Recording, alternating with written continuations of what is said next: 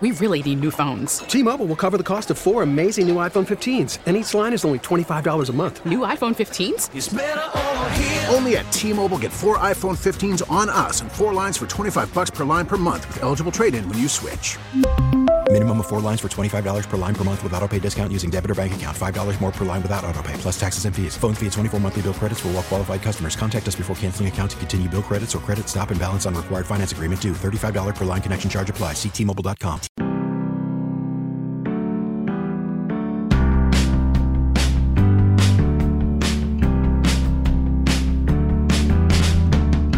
Welcome to Vet Story. I'm your host, Navy veteran Phil Briggs.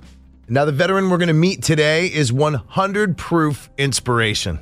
But it's not just because he's a Medal of Honor recipient. And it's not just because he's got a great book. But the story between the lines of these pages is something so relevant that it applies to a man, woman, teen. I mean, if you're a veteran, if you're a civilian, you're a mom, you're a dad. I mean, there's something in this book that you can draw from. The book I'm talking about is called You Are Worth It, Building a Life Worth Fighting For. And its author, the Medal of Honor recipient, Marine Kyle Carpenter. Now, before I get to the words that Kyle Carpenter and his co-author Don Yeager wrote, I want to tell you a little bit about the book. On November 21st, 2010, U.S. Marine Corps Lance Corporal Kyle Carpenter was posted on a rooftop in Helmand Province, Afghanistan.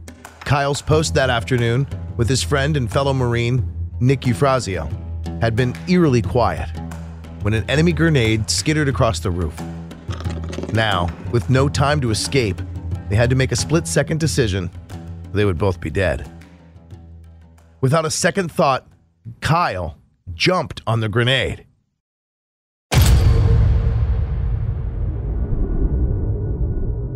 His vision went blank, his entire body went numb. He tried to move, but he could not. His gear was melted. It felt as though someone was pouring warm water all over him. He suddenly realized that the liquid was his own blood. He had made an instantaneous decision, almost purely on instinct, and it would change his life forever. Kyle's heroic act saved his brother Nick's life, but nearly cost Kyle his own. His heart flatlined 3 times.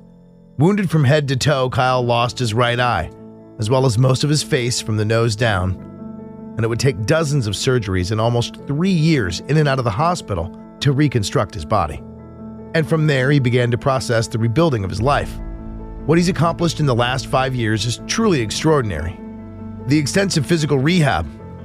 He graduated from college. He's run 3 marathons and embarked on a new career as a motivational speaker. And in 2014, he was awarded the nation's highest decoration, the Medal of Honor, making Carpenter the youngest living recipient of the award. Now, that backstory alone makes this an epic book, but it's a paragraph I found in the letter he wrote to the publisher, kind of asking to get a book deal. It's his own words on why he wanted to write this book that I was really blown away by. Kyle wrote, "Leading up to this project, I had always thought about writing a book for years, but was always slightly discouraged because I didn't know how I could or would structure it. All that I knew was that I didn't want another book that focused solely on combat, Afghanistan, or the military. I wanted to write a book that transcended all boundaries between humans, from military to civilian, from CEOs to the homeless. I wanted to write a book that no matter the life story, politics, race, culture, or social status, people could pick it up, relate to it, and take something from it. And that is exactly what we'll do over the course of this podcast. I'm very pleased to introduce you to the author of You Are Worth It, Building a Life Worth Fighting For, Marine Corps veteran, Medal of Honor recipient, Kyle Carpenter. Kyle, welcome to the podcast. Hey, man, thanks so much for having me. I appreciate it. Indeed, man. And I was psyched flipping through your book, knowing I was going to talk to you because, 1, you are an incredible Marine, and 2, you're crazy. You are flat out nuts. You sound like my mom, man. Come on. Tell you, dude. And we're going to reveal just how crazy I think you are through some of the excerpts of your book. But I wanted to start with just some of the things that were said. Like, let's take former General Jim Mattis, who said Kyle Carpenter's memoir of gallantry Beyond the Call of Duty provides a vivid reminder that grit and valor remain American hallmarks. And if that's not cool enough, you know who I really liked that said something cool about you was, I think Kyle Carpenter is one of the greatest living Americans, and I'm honored to know him. His words, though soft-spoken, are thunderous to the spirit. That was said by Zac Brown of the Zac Brown Band. You know Zac Brown? I do have the privilege of not only knowing Zach, but calling him a friend. And just so everyone knows, I mean, he has a very soft spot in his heart and is extremely supportive and loving of all of our military. And so, yeah, I mean, I am so thankful and truly humbled by all of the endorsements that I got. Obviously, General Mattis is I still can't, completely comprehend that I got his. But, yeah, all four of my endorsements, Zac Brown and General Mattis included, I was hesitant to actually ask those people because I know for good or bad what it feels like for most people that approach you to kind of want something in return, which a lot of times it's, amazing stuff. But having a friendship with them, I didn't necessarily really want to cross that line and ask them. But I just approached them and said, listen, I wrote this book to help people. If you read it and you believe in it and you want to, put your name on it and say, I think this is a good book, I would be honored. But, yeah, I called everyone up, and all four, their response was immediate, and they just said, tell me what I can do to help. So, yeah, thanks for pointing them out because they really were great and supportive. But, yeah, it's crazy, but I am thankful I can call those people friends. That's awesome, man. So have you, ever hung out with Zac Brown and just, I don't know, he's been picking on the guitar, or you guys just, hung out around the fire down I know he's got that cool camp down in Georgia. I forget what it's called, but it's like an outdoor retreat kind of place. But you ever just I believe it's Camp Southern Ground. And that's it. Yeah, and so I actually met Zach for the first time way back during my hospital days in 2012. There was a UFC fight, and Walter Reed has an events office where you can go by, and there's literally just a sign-up sheet for all these different events, and some are local in D.C. Right. Walter Reed being right down the road from the Capitol and all of that type of influence. People are always donating stuff. A lot of times it's nationals and, Wizards tickets or plays in the area, but sometimes it's really cool stuff all over. And they have this events office so that if you don't have a surgery on the books for a certain date and you go by there and see a cool event, you sign up for it. And so me and actually another fellow Marine that I had recovered with at Walter Reed, he actually lost his left eye on our deployment in Afghanistan, and of course I lost my right. So we always joke that we're a full and deadly duo together and together only. But yeah, we signed up and went down there, and they told us it was good seats, but we get down there, and everyone was probably wondering as we walked closer and closer, what are these two banged up guys doing? Moving towards the best seats in the house. But whoever donated them, we were octagon side, and I had the kind of mind-blowing pleasure to sit beside Zach during that fight. And, he was more quiet than not, but I got a good idea of what type of person he was and where his head was at. And, it went years before we reconnected. I was obviously healing and recovering and getting my life back figured out. But we have reconnected over the past couple of years, and yeah, we both love to throw axes and be outside, and he's just a super cool, normal dude. So I'm really happy I'm friends with him. Man, well, I'm glad I asked, dude. That's awesome. That is awesome. Yeah. All right, let's rewind a little bit. Let's rewind a lot, actually. Before the book, You Are Worth It, Building a Life Worth Fighting For. Before writing that, before ending up at Walter Reed, before any of that stuff, you were a kid who used to draw things on your chest. The book opens, let me just open here with the sentence, and you tell me about it. You expand on this a little bit for me. But the book says, my dad will tell you that I had more confidence than any other little kid in history. When I was still a toddler, I insisted he draw the Superman logo on my chest with a marker, not some weak washable marker that would come off in the bathtub. That's real, huh? Yeah, no, that's 100% real. And I don't know if that came before or after my thinking I was the white Power Ranger phase. But, yeah, I guess thought I was a miniature version of Superman. And so, yeah, I got my dad with permanent marker for I guess extended period of time. It wasn't just like a one-time thing to draw the Superman logo on the skin on my chest, and I guess that helped me jump a little bit higher on my bike ramps and go a little bit faster on my rollerblades. That is awesome, man. That's awesome. And you like use the words in the book. I was fearless, restless, and reckless, and relentless. A tiny blonde ball of energy. Were you that way all the way through your teens? Then would you come up like a jock, or were you an outdoorsman? What kind of kid were you? Yeah, I mean, I'm very thankful. Now 30 years in hindsight, looking back, I'm very thankful that.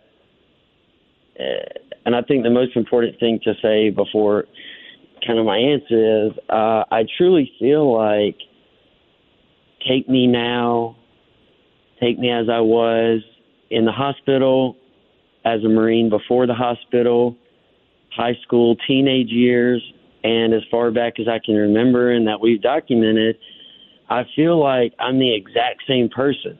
I'm just getting older every year. But I've always been energetic. I've always loved life. I've always been easily amused and fascinated by things.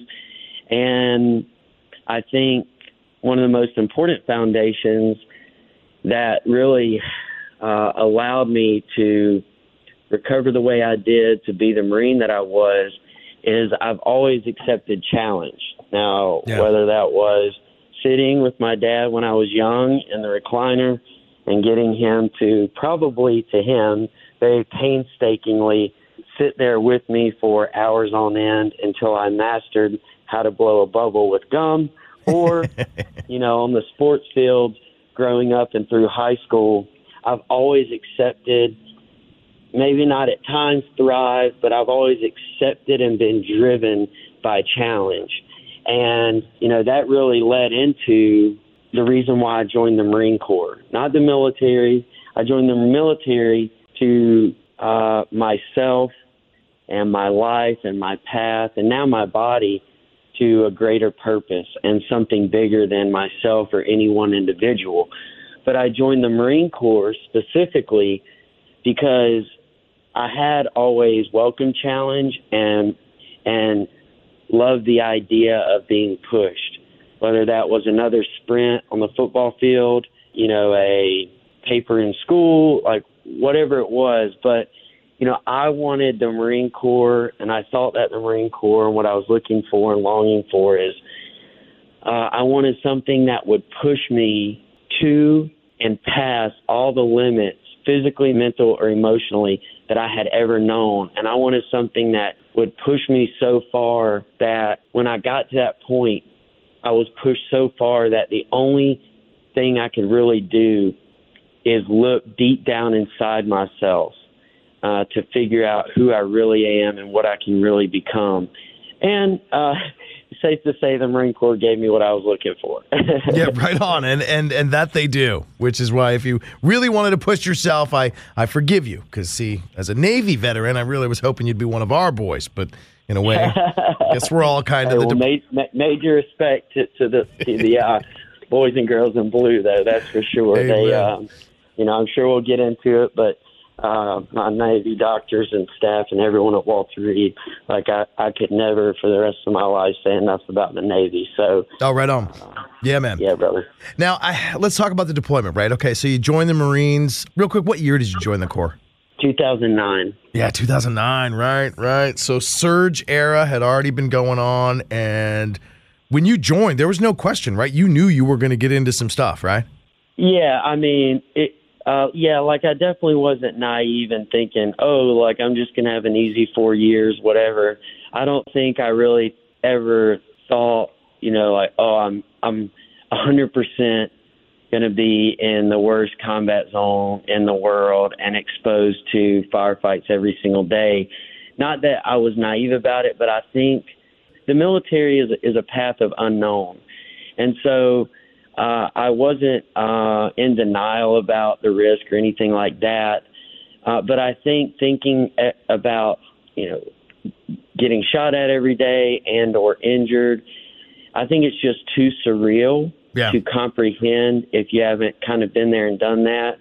And especially if you haven't even raised your right hand and gone off to boot camp yet.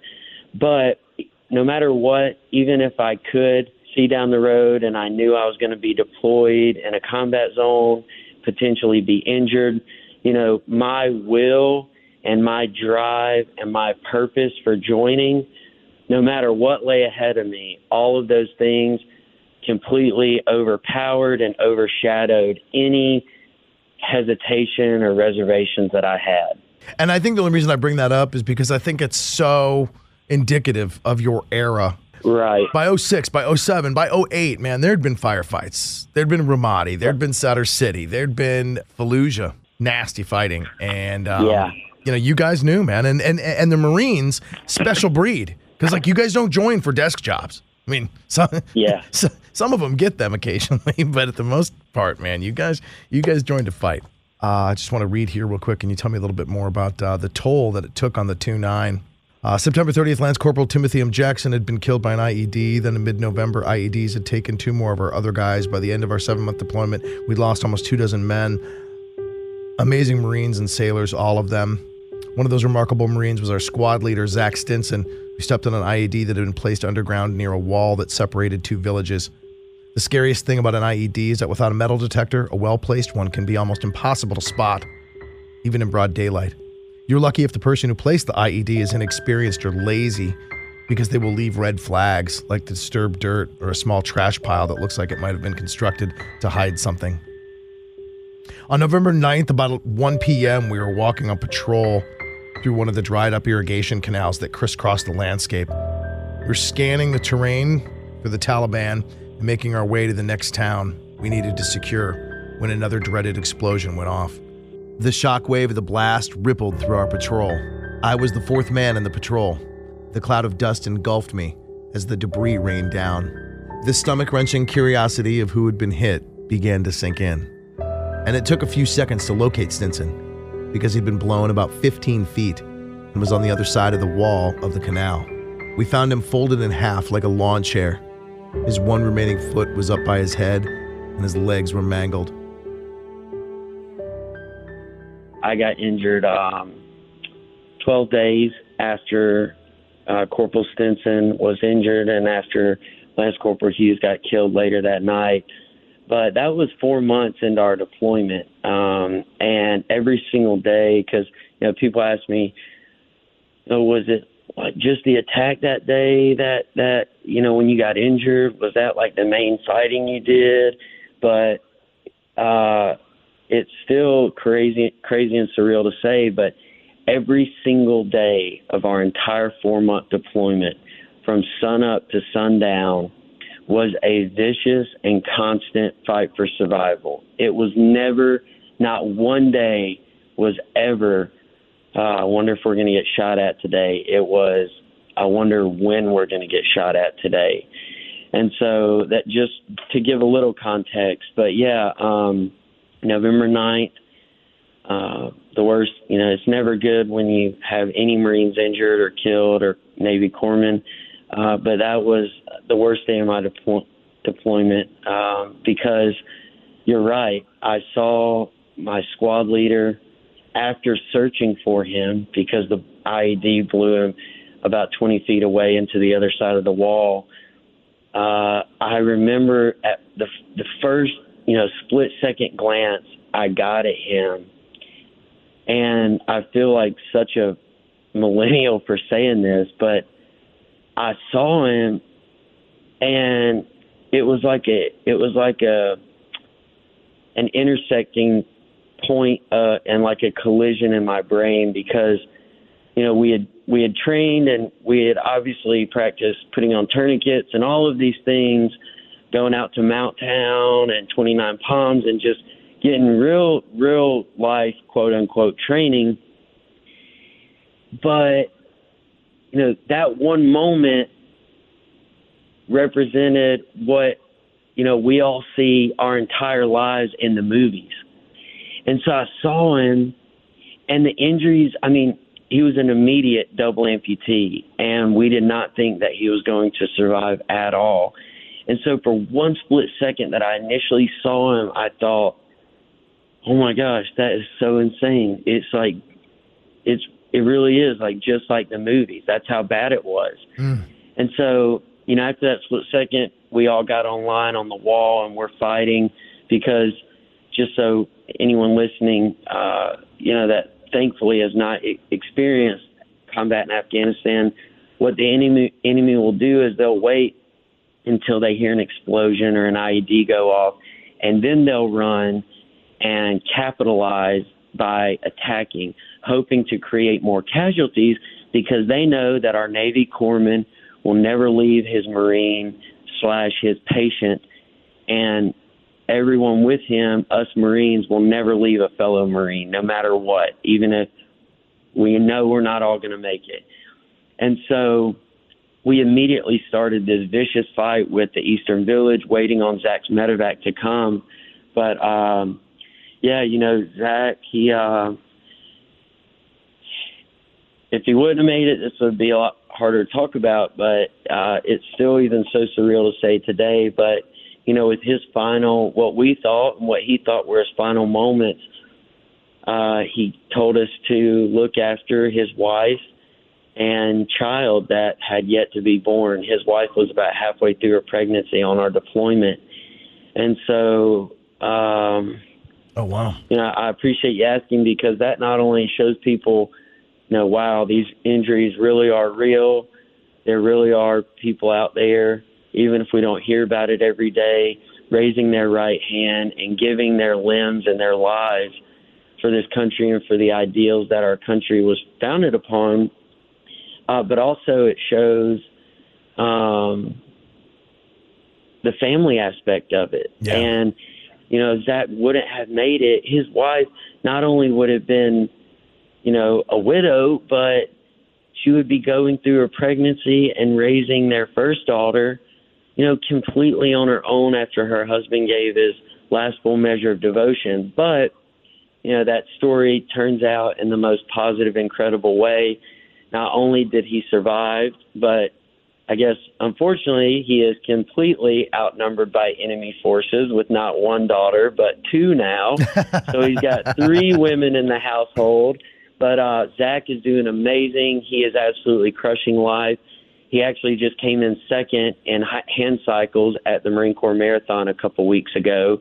And, I mean, he's just crushing marathons all over the country. And so he's doing really great. But, that's awesome. You know, these sacrifices are real and the injuries are real. And I'm so thankful he's doing well. You know, for every guy that doesn't recover or girl that doesn't recover and is doing well, you know, there's a story of sadness and heartbreak. But, yeah, that was a rough day, man. But, you know, I'm at least thankful, you know, I'll be here to continue to tell the sacrifices of my fellow Marines and those in 2-9 and, you know, all of our troops. Yeah, buddy. And that's one of the reasons I wanted to bring it up, because it is a family. And I just want to read this one line that I thought was kind of funny. Not funny, haha, but this is just such a Marine thing to say. So, like, yeah. After he stepped... I think there's a couple of those throughout the book. Oh, my God. Like every other page, it's like, yeah, you this is definitely the way Marines talk. He gets blown up. He gets folded like a lawn chair, you describe. He gets thrown about, 15, 30 feet from where the explosion was. You guys couldn't find him at first. By the time Christopher Dock, the corpsman with your division there, found him, he says, I think Stinson's dead. It didn't seem possible that anyone could survive that. And incredibly, you guys just all hear Stinson yell, I'm not dead. I just can't move. Like, I love that. Like, you guys are all sitting there thinking out loud, and the doc is like heartbroken and like, I don't know, I think he's dead. And then all of a sudden, hear his salty, call from about 20 feet away. I'm like, I'm over here, idiots.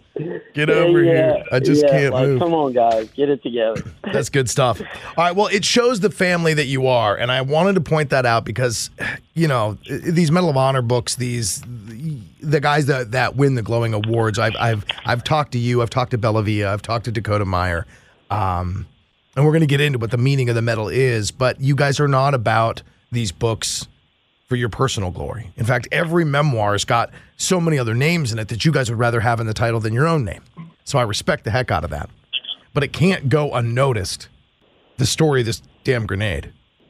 So I guess you're on like a rooftop, you're doing like Overwatch, your buddy and you, Nick, are on post sitting against our Afghan sandbag recliners, you called them, jokingly. Yeah. And you were ironically joking about how to get off the roof if a grenade makes it to you. You write, presumably there's a soft sound and a small puff of dust as something lands near our feet, but I don't remember it.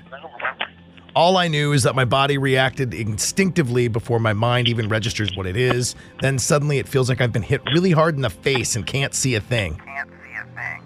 It is as if I am looking at a TV with no connection, just white and gray static. My ears are ringing extremely loudly, but my body is numb. There is no connection, no through line, no logical progression of events. I just remember heat, laughter, then a massive impact as all of my senses go haywire for reasons I can't explain. Everything happened at once. That's crazy, man. So that's the moment, huh? So you guys are just sitting up there joking and smoking, hanging out, standing watch, looking for bad guys, but just essentially those kind of like mind-numbing, boring moments at times where you're like, you're not sure if you should be paranoid, you don't know what's up, but like you got your guard down a little bit. And then you see that thing go plop and just first thing, jump at it. That was your first instinct. Yeah, so, I mean, it's still, like, hearing you recount it, I mean, even though I've been living it the past almost 10 years, writing about it in this book the past 2-4 years, it still doesn't get any less crazy or surreal to hear or think about, even though it happened to me. But, yeah, I think it's important to note that nothing comes from me as an eyewitness. I mean, like the medal, the investigation, the events surrounding that moment and leading up to the impact, everything came from a very extensive and thorough, as you saw in the book, but just for any listeners, came from a very extensive and thorough 2-year and over 250-page investigation done by the Marine Corps and Department of Defense. But, yeah, we were towards the end of our 4-hour shift on post, on guard, and it was just myself and Nick up there. And, the enemy, just like every day, initiated a daylight attack. And during that attack, the first 3 grenades that were thrown over the walls and into the compound, and the 4th grenade was thrown and landed in very close proximity to us on the roof. And I don't remember seeing it, hearing it, thinking about it. But yes, you're correct. I felt like I got hit really hard in the face. My vision was like looking at a TV with no connection, just white and gray static. My ears were ringing extremely loudly. And I was just so confused and disoriented. And I was thinking, okay, yeah, like I'm pretty sure I was in Afghanistan. I think I was on a roof. But what could have injured me that bad on a roof? Maybe I got off of the roof, went on a patrol, stepped on an IED, and the roof is just the last thing I can remember.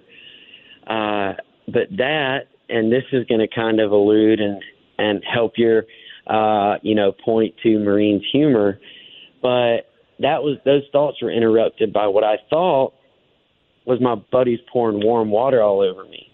And I'm thinking, all right, guys, really? Like, in this banged-up state I'm in, you're still messing with me right now? And so a couple seconds of that, and that final confusing piece gave me the surreal and unfortunate realization that what I was feeling was not warm water, that it was blood, and I was profusely bleeding out.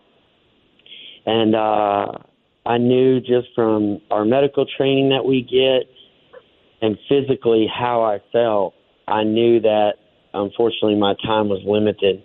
So I thought about my family, and I said a quick prayer for forgiveness. And when I thought about my family, I thought about my mom specifically and how devastated that she was going to be that I did not survive. And then after that, I said a quick prayer for forgiveness and anything I had done wrong.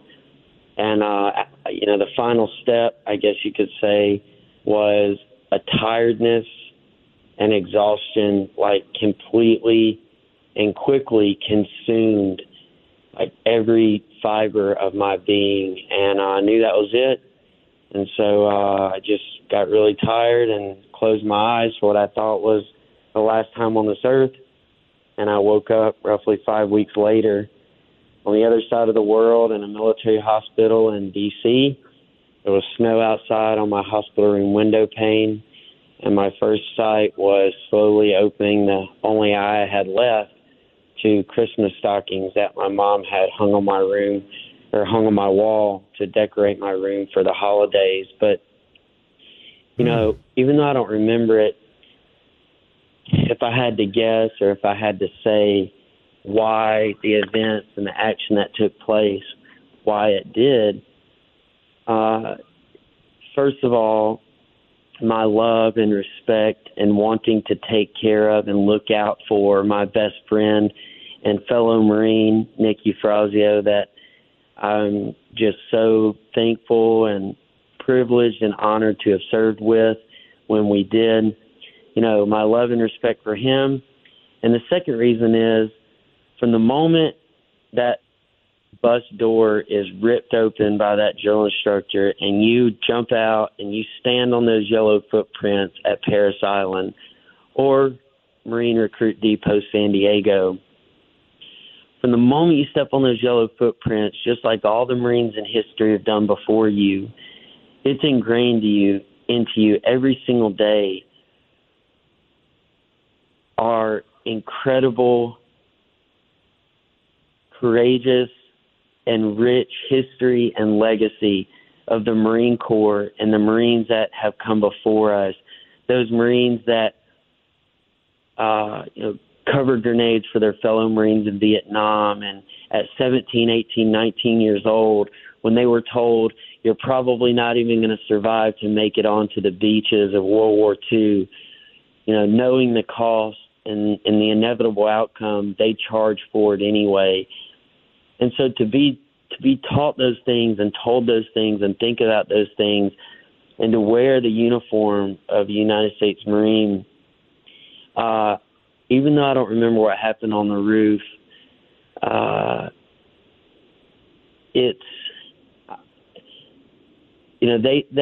they build us and they mold us and train us to, when the time comes, to want to be courageous and want to step up for our fellow Marines, who they teach us, their lives are just as important, if not more important, than our own.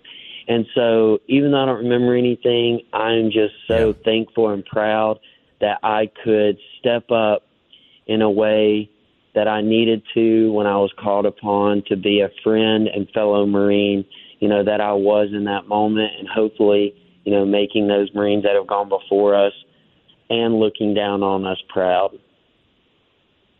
So well said, and really underscores why you guys do look at each other to this day. I mean, you could be out, the Marines for like half a lifetime, and you guys will see another one, and you'll still say Semper Fi. Always, always faithful, man. Always faithful. And it's, you know what, man, that totally underscores why you all say that so often. I love the chapter, The Past is in the Past. Because it's something that I think speaks universally to so many people that will read this book. You do not have to be a veteran. You do not have to be into military culture. You do not have to understand or have served or have a relative that served or even like war stories to get something from this book, because The Past is in the Past is something that we all need to understand, feel, and we need to practice it. Picking up after that moment you open your eyes and you're in Walter Reed with snow on the ground and you got Christmas stockings all around you.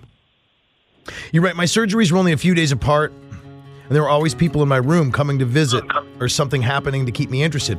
As well, I was out of it a lot during the first few months, which I'll say, of course you were, bro. You're going through surgeries. You get a lot of medications going on. I hope they kind of kept you out of it. But the more you came back to yourself, the more pressure you started to feel to be strong emotionally for everyone else around you.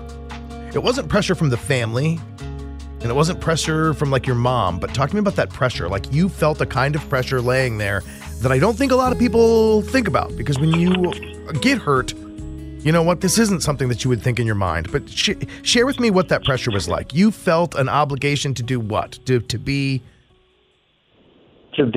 strong and positive for all those around me. But to go deeper, the hardest part of my entire 3-year recovery in this journey has been knowing that my parents, my family, my brothers were suffering through this burden of injury and recovering from a hand grenade, something that I volunteered for that they didn't ask for. And, they always tell me, it's not, at the time during those 3 years, it's not a burden. We're honored and we love and we want to take care of you as your parents. So I knew that they were going to be there. It was just I didn't want them going through the pain and suffering with me. So, I feel like I was positive, no matter how you look at it, and I was motivated and I was never just so down and out of it that I couldn't function or put on a smile. But, I am their oldest son and one of their children. So, when I'm sitting there breathing through a tube and I'm in so much pain that I can't help but for tears to run down my face because my arm feels like it's about to fall off because I just got out of a 13-hour surgery where they hammered 3 rods into every single one of my bones, just like times like that. And when I couldn't even get out of the bed and there was a team of 6 people around me holding all my tubes just so I could try to maneuver in the bed to where I could go to the bathroom in a bedpan, like I just hated, and it was so hard on me. Yeah.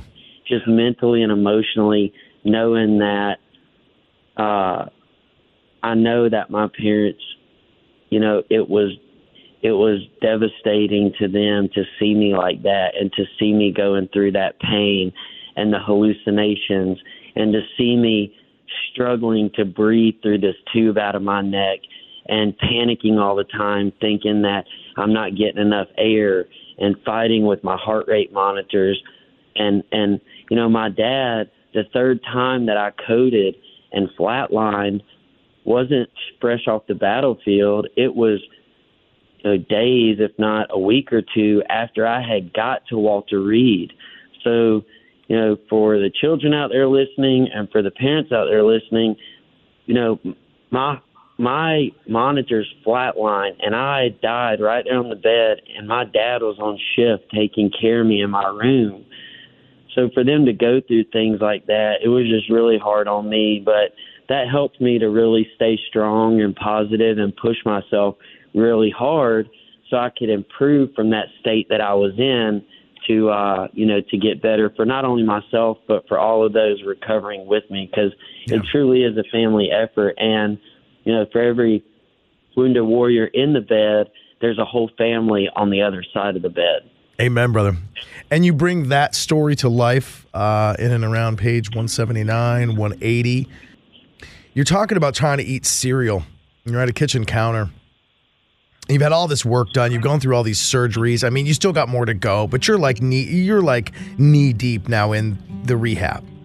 So you're all stitched up and held together by staples at this point, and struggling to hold on to the spoon and the milk, the cereal even dribbling down your chin. You suddenly said you felt something break inside you.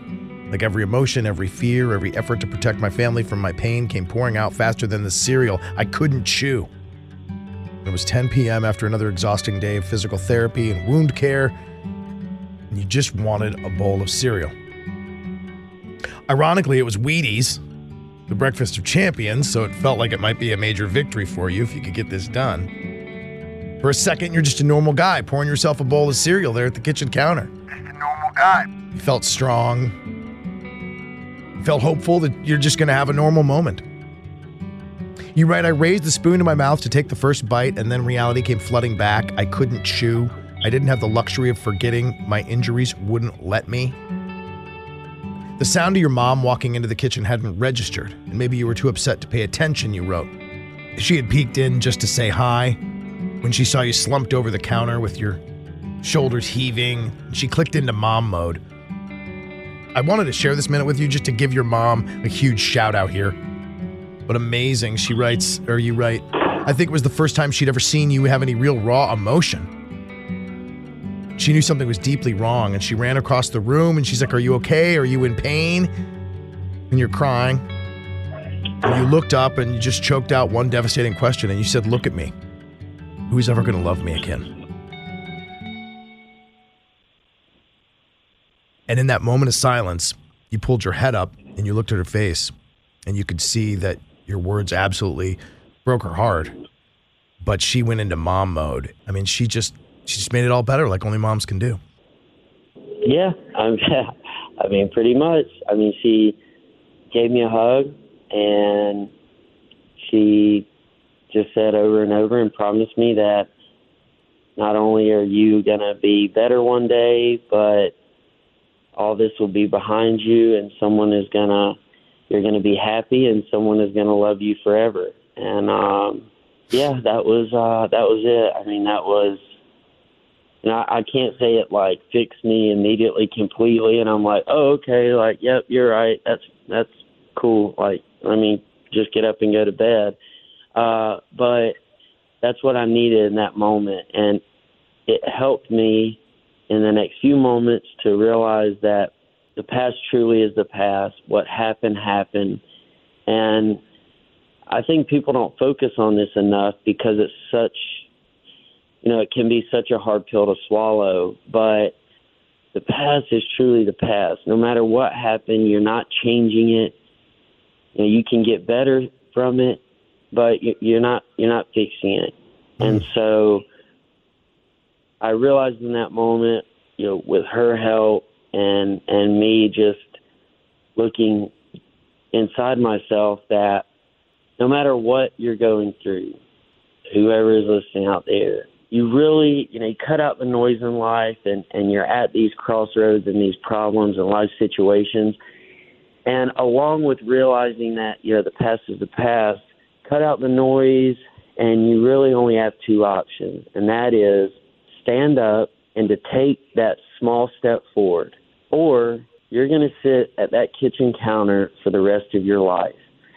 And you don't need to know, you don't have to have a plan. I think that's another thing people get hung up on. You don't have to have a plan. You don't have to know what tomorrow holds. You don't even have to know what the next hour of therapy or surgeries hold. You just have to take that small step forward. And everyone's struggle is unique. I'm not telling you to hurry it up.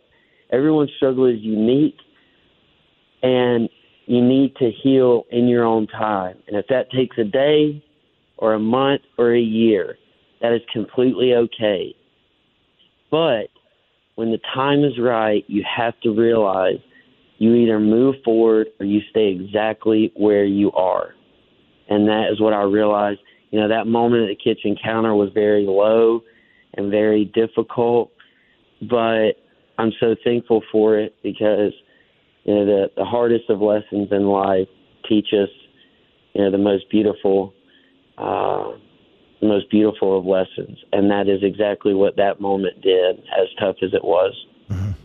I got to admit, man, I'm a big, tough guy. And I still tear up when I recount that to somebody. I tried to explain it to my wife, that line in the book. And you got me going, man. You got me going. All right, I want to switch because we've both been to the same bar, it looks like. In fact, I knew the bartender pretty well at Union Jack's in Bethesda. I knew Katie back in the day. And nice. Looks like at one point in time, you and some of your homeboys decided to break out of Walter Reed for a little bit there in Bethesda and head down to my old stomping grounds. Because, full disclosure, I'm from Bethesda, Maryland. That's my hometown. Oh, okay. So, yeah, I spent a lot of time down there. And so you and your buddies escape. You get out, go have a little bit of drink. You have some fun. And you're talking about your Marine buddy, Toronzo. And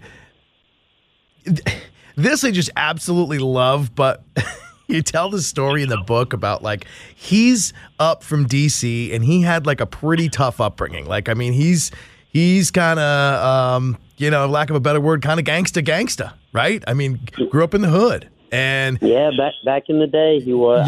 He's got some tough Latino brothers, and so you walk into the bar and you're going to meet with them, and you're still, you've been going through so many surgeries and so many months after months of all this rehabilitation. You're probably not ready or even aware of like how to throw down or how to bro down with some tough guys.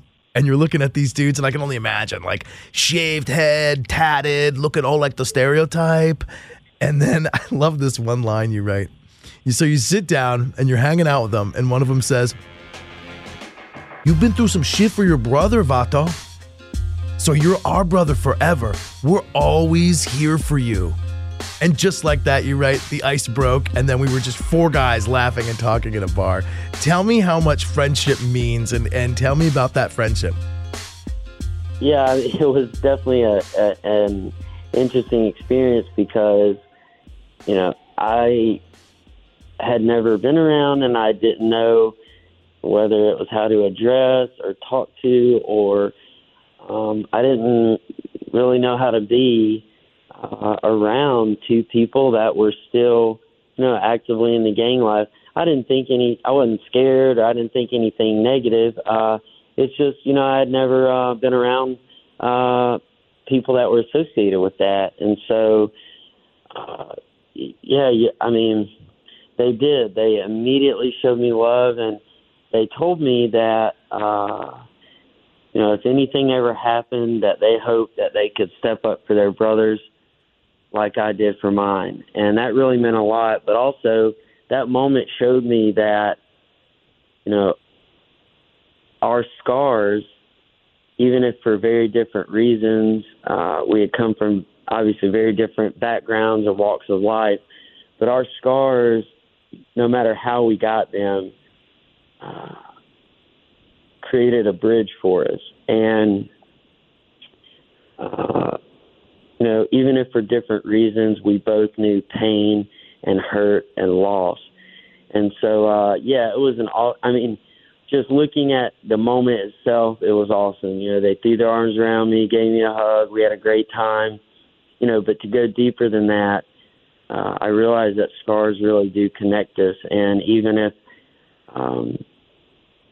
you haven't been exactly through what someone else has, you still know what those negative feelings that come from suffering feel like, and those long, dark, hard, and sometimes painful nights. And so, but that's definitely my favorite chapter, actually, chapter 13, Don't Hide Your Scars. And, that was a unique experience, and I'm so thankful that happened. And Toronzo,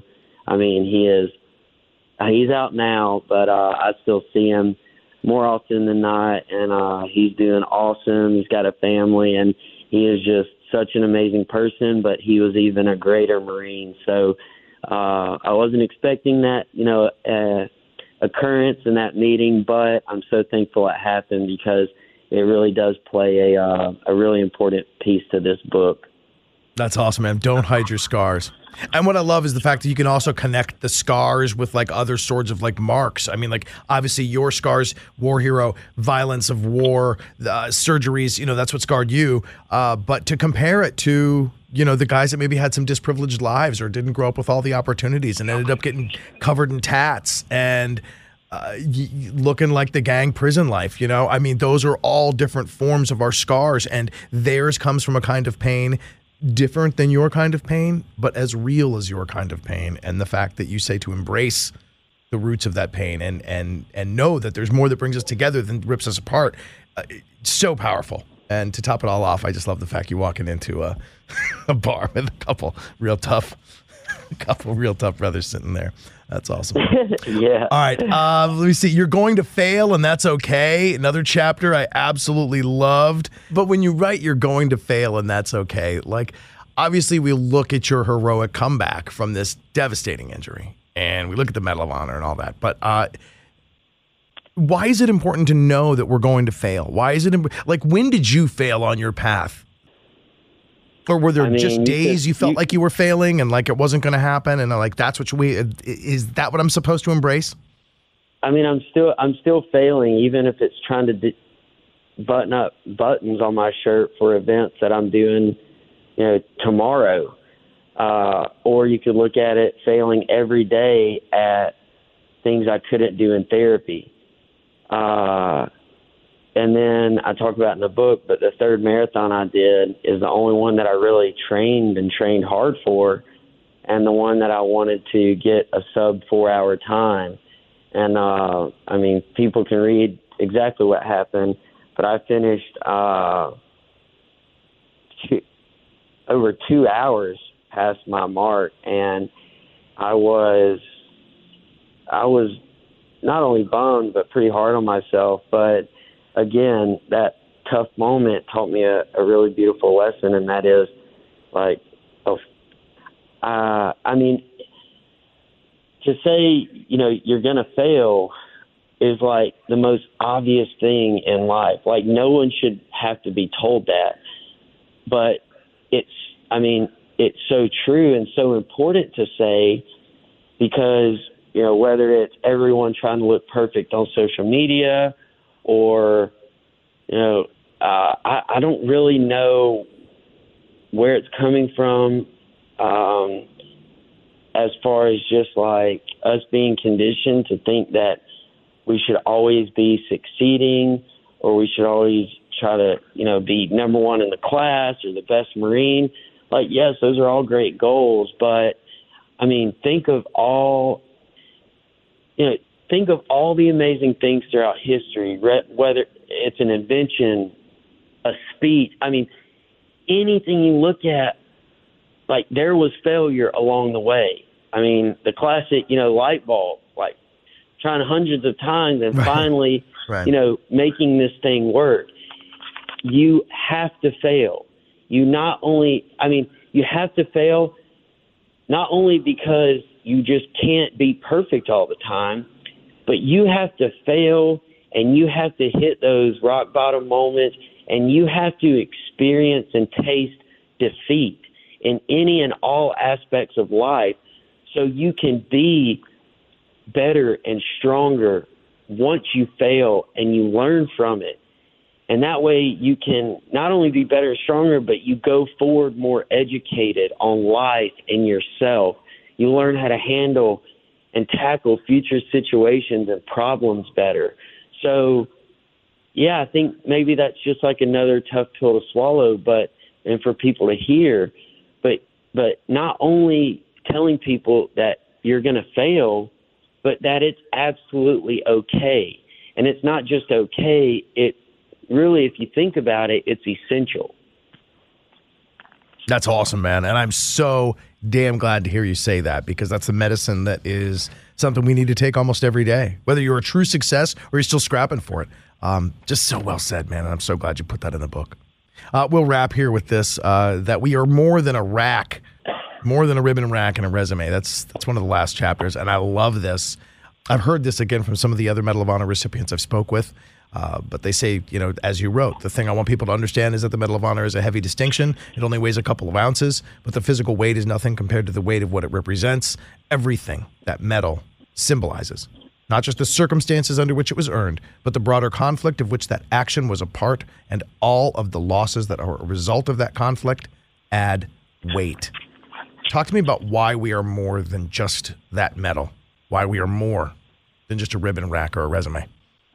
From my journey, that medal, while an incredible moment that I'm so thankful and honored and humbled that my country recognized me, I'm not just a Medal of Honor recipient. I mean, I've gone, after getting injured, graduated college, backpacked across Europe, worked on and building myself up to become a professional / motivational speaker. And so, I think that chapter is important for everyone, and to think about veterans specifically. Transition is obviously very hard, and it can be looked at and applied to any part in life. Transitioning jobs, transitioning new places to live. Transitioning veterans, you give up this incredible bond and this purpose of waking up every day knowing you're doing this just something greater than yourself, and you're truly contributing. And so,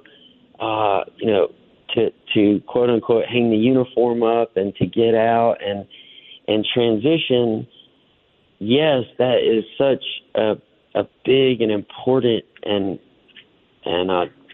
kind of defining part of our lives as veterans and service members. But you can do so much more, and you are about so much more. Treasure that time of service and those relationships you have. And I know, having a family and finances and all these things can add to the stress of transitioning. But, just know that just like the medal to me, that service doesn't define you. And you're breathing, you're waking up every day, you have a chance at life, and hopefully and thankfully you haven't tasted just the absolute darkness and void of death like I have. So, please take it from me and listen to me that, you wake up, you're breathing, you have this life and this opportunity. Take advantage of that and make the most of it. And, this is a little bit of a tangent, but also with transitioning and veterans, I understand the guilt of, you survived. I get the tough and questions that you'll never have answers to, why me? But,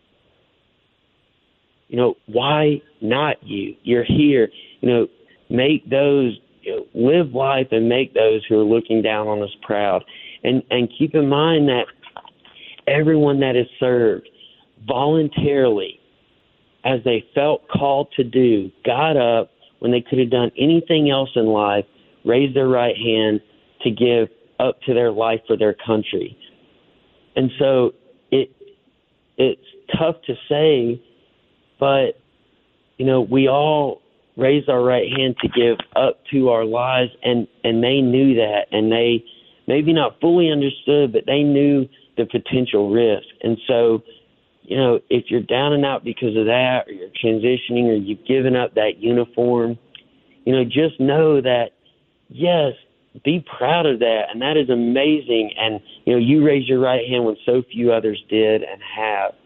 But it doesn't define you. And you're about so much more than that. You can be a dad, a brother, just an American contributing to this world. So, no matter who you are, where you're from, what you're about, what your job is, or what you're doing, or where you've been, just know that not one specific moment or action or circumstance in anyone's lives, determines them or who they are. And so you can always get better.